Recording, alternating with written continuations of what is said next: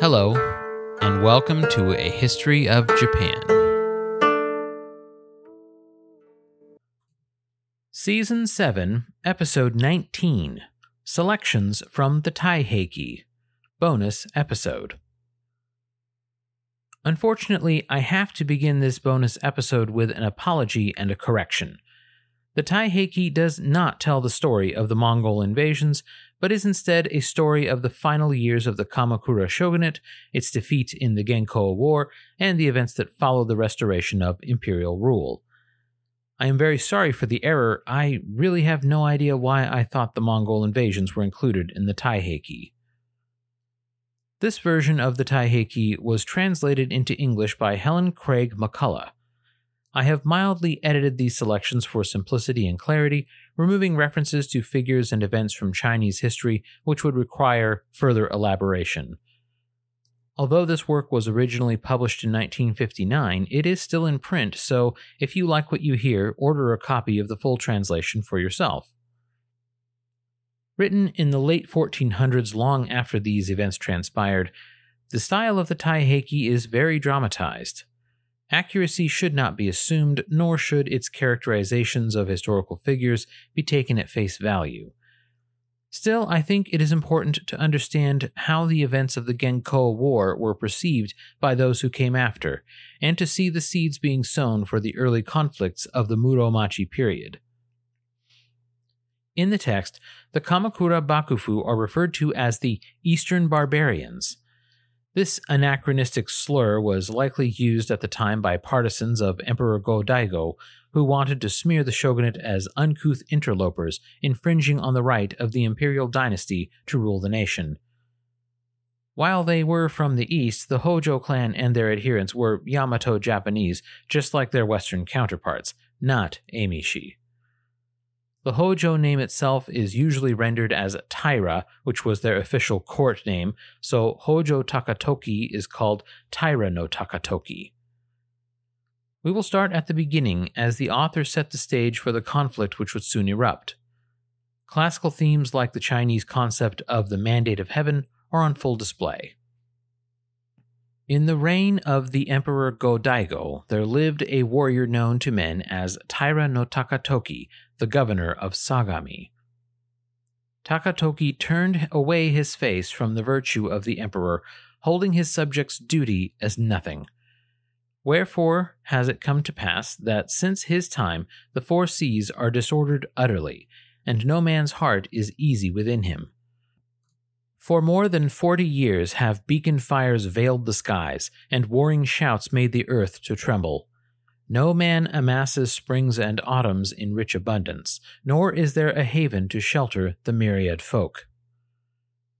Rightly considered, these things are not the fruit of a day or night. For in the years of Genryaku, Lord Yoritomo, the Kamakura Grand Marshal of the Right, achieved merit by chastising the house of Taira. And Go-Shirakawa-in rejoiced greatly thereat, appointing Yoritomo to be the Constable General of the 66 provinces. Then for the first time the military named protectors in the provinces and established stewards in the estates. Later, Yoritomo's eldest and second sons were made barbarian subduing shoguns after him, each in his turn. Yoriie was the chief of the left gate guards, and Lord Sanetomo the great subject of the right. Wherefore, indeed, do men call these 3 generations of shogun.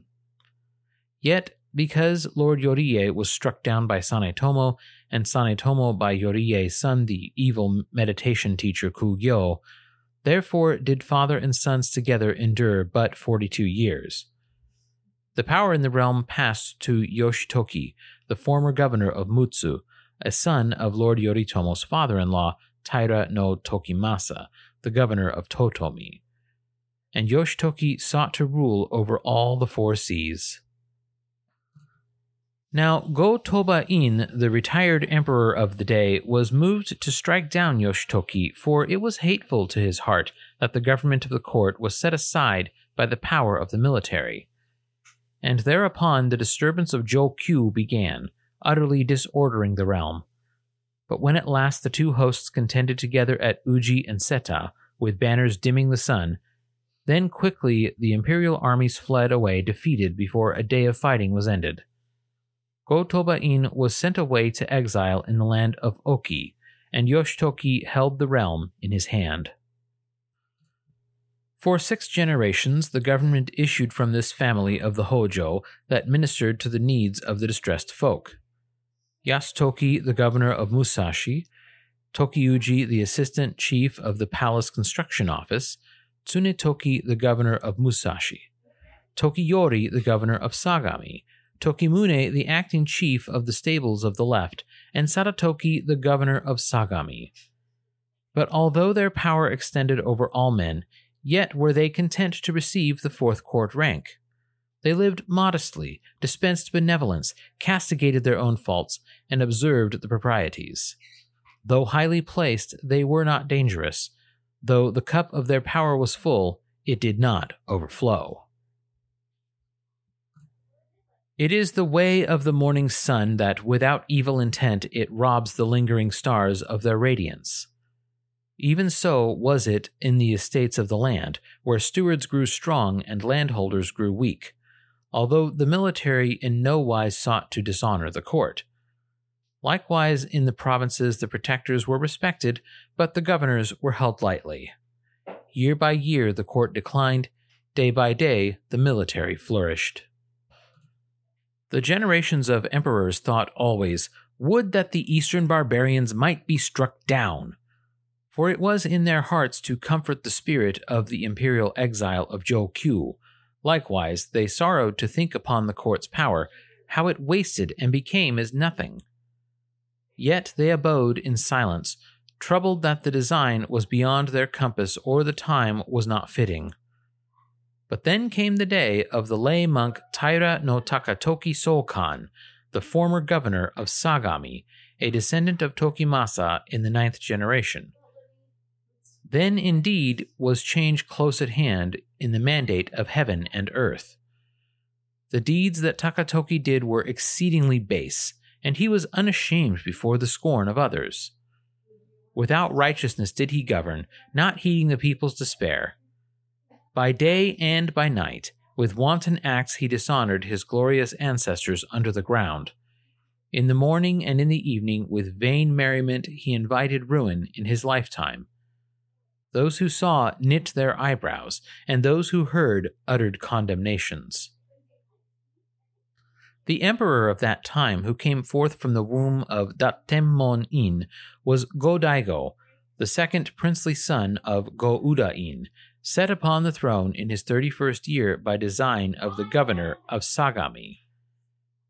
In his reign, this emperor obeyed the way of the Duke of Zhou and of Confucius, properly observing the 3 relationships and 5 virtues, nor was he neglectful of the myriad affairs and 100 offices of his government, but followed the uses of Engi and Tenryaku.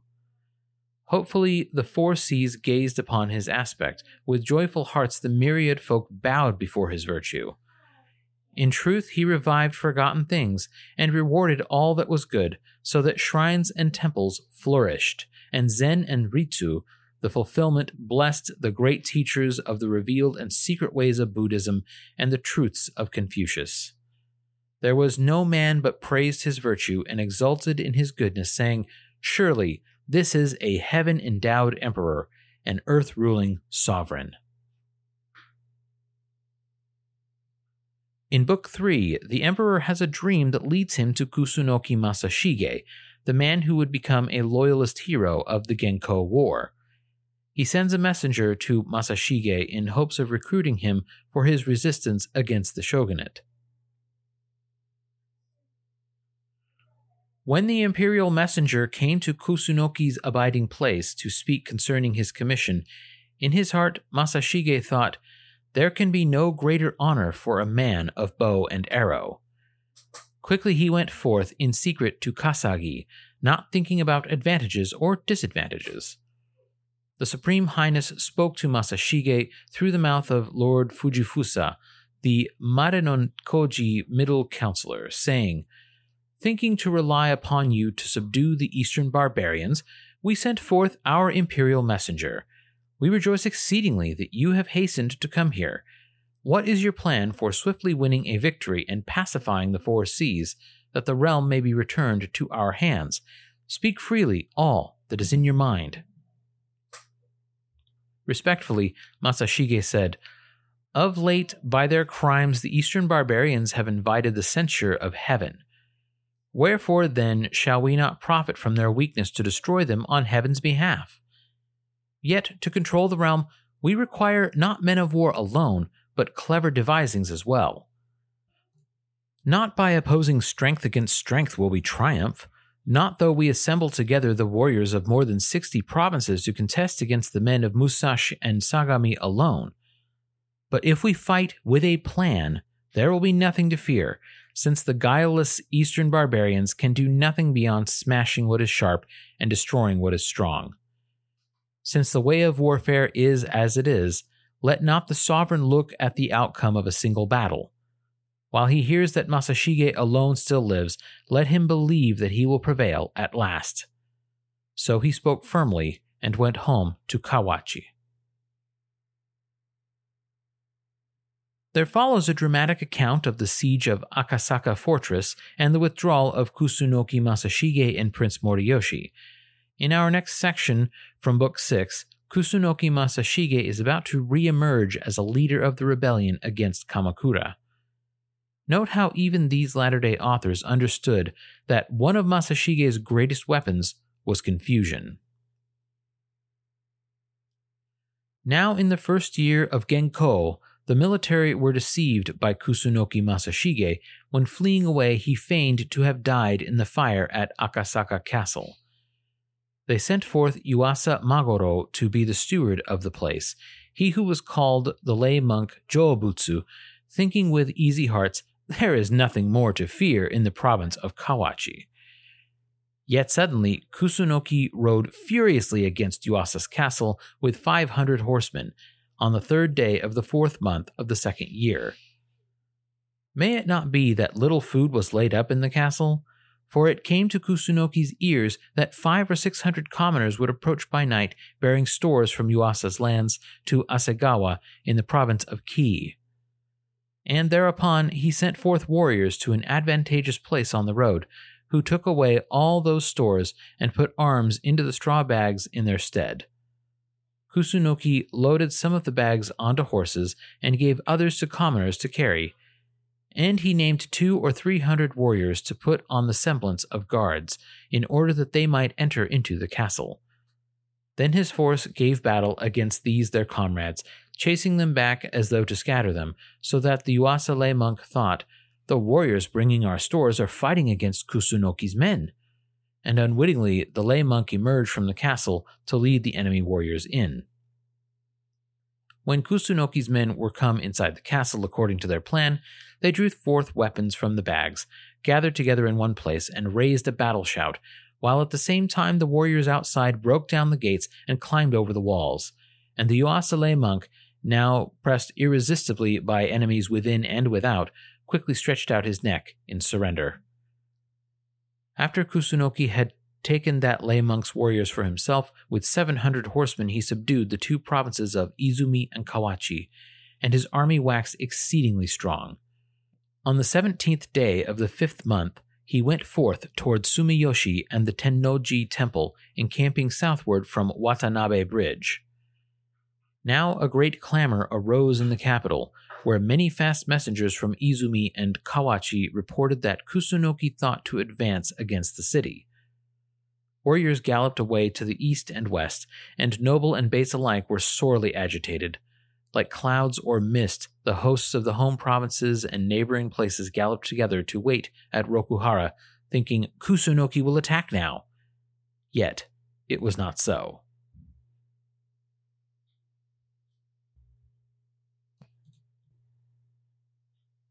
Our last selection follows Ashikaga Takauji, who appears resentful of his rough treatment at the hands of the Bakufu. Just before this selection, the Bakufu are sending their vassals to the capital. The Sagami lay monk in this passage is Hojo Takatoki. Among these vassals called to go up to the capital was Ashikaga Takauji, who had been afflicted of a disease so that his body was yet infirm. But, notwithstanding, they summoned him again and again. Lord Ashikaga was angered in his heart because of this thing, thinking, "Not for the space of 3 months have I mourned my father's death, nor yet are my grievous tears dried. Moreover, a disease smites my body, such as will not let me rest from suffering. How distasteful it is that they summon me to a war of chastisement. It is said that the great are brought down with the passing of time, and the lowly are exalted. Yet Takatoki is but a descendant of Hojo Tokimasa, whose clan long ago came down among the commoners, while I am the generations of the house of Genji, which left the imperial family not long since. Surely it is meet that Takatoki should be my vassal instead of contemptuously handing down orders such as these. If he requires this thing of me another time, I shall take all my kinsmen toward the capital, and I shall join myself to the cause of the former sovereign, and by attacking and destroying Rokuhara, I may decide the fate of my family." So he thought, while no man knew aught thereof. Not dreaming of such a thing, the Sagami lay monk twice in one day sent a messenger, Kudo Saimon no Jo, to urge Takauji, saying, "Why is it that you delay to go to the capital?" Lord Ashikaga in no wise turned away his face from Kudo, but answered him, saying, "I shall go up very soon," for in his heart he was resolved to rebel. And, joining night today, he made ready to depart. We already know what happened next. Ashikaga Takauji betrayed the shogunate by destroying the Rokuhara Tandai, and the rest is history. If you would like to read the full English translation, the Helen Craig McCullough translation of the Taiheiki is available via your favorite book-selling platform. Next week, the first of 3 Patreon-exclusive bonus episodes will be available. This episode will focus on the arms, armor, and tactics of the Mongol Empire and review one of their most catastrophic defeats. If you haven't subscribed to the Patreon yet, you can do so by visiting patreon.com/ahistoryofjapan. The next season, the early Muromachi period, will begin on August 29th. Until then, thank you for listening. If you would like access to exclusive bonus episodes, as well as ad-free versions of the regular episodes, please consider supporting this podcast at patreon.com/ahistoryofjapan.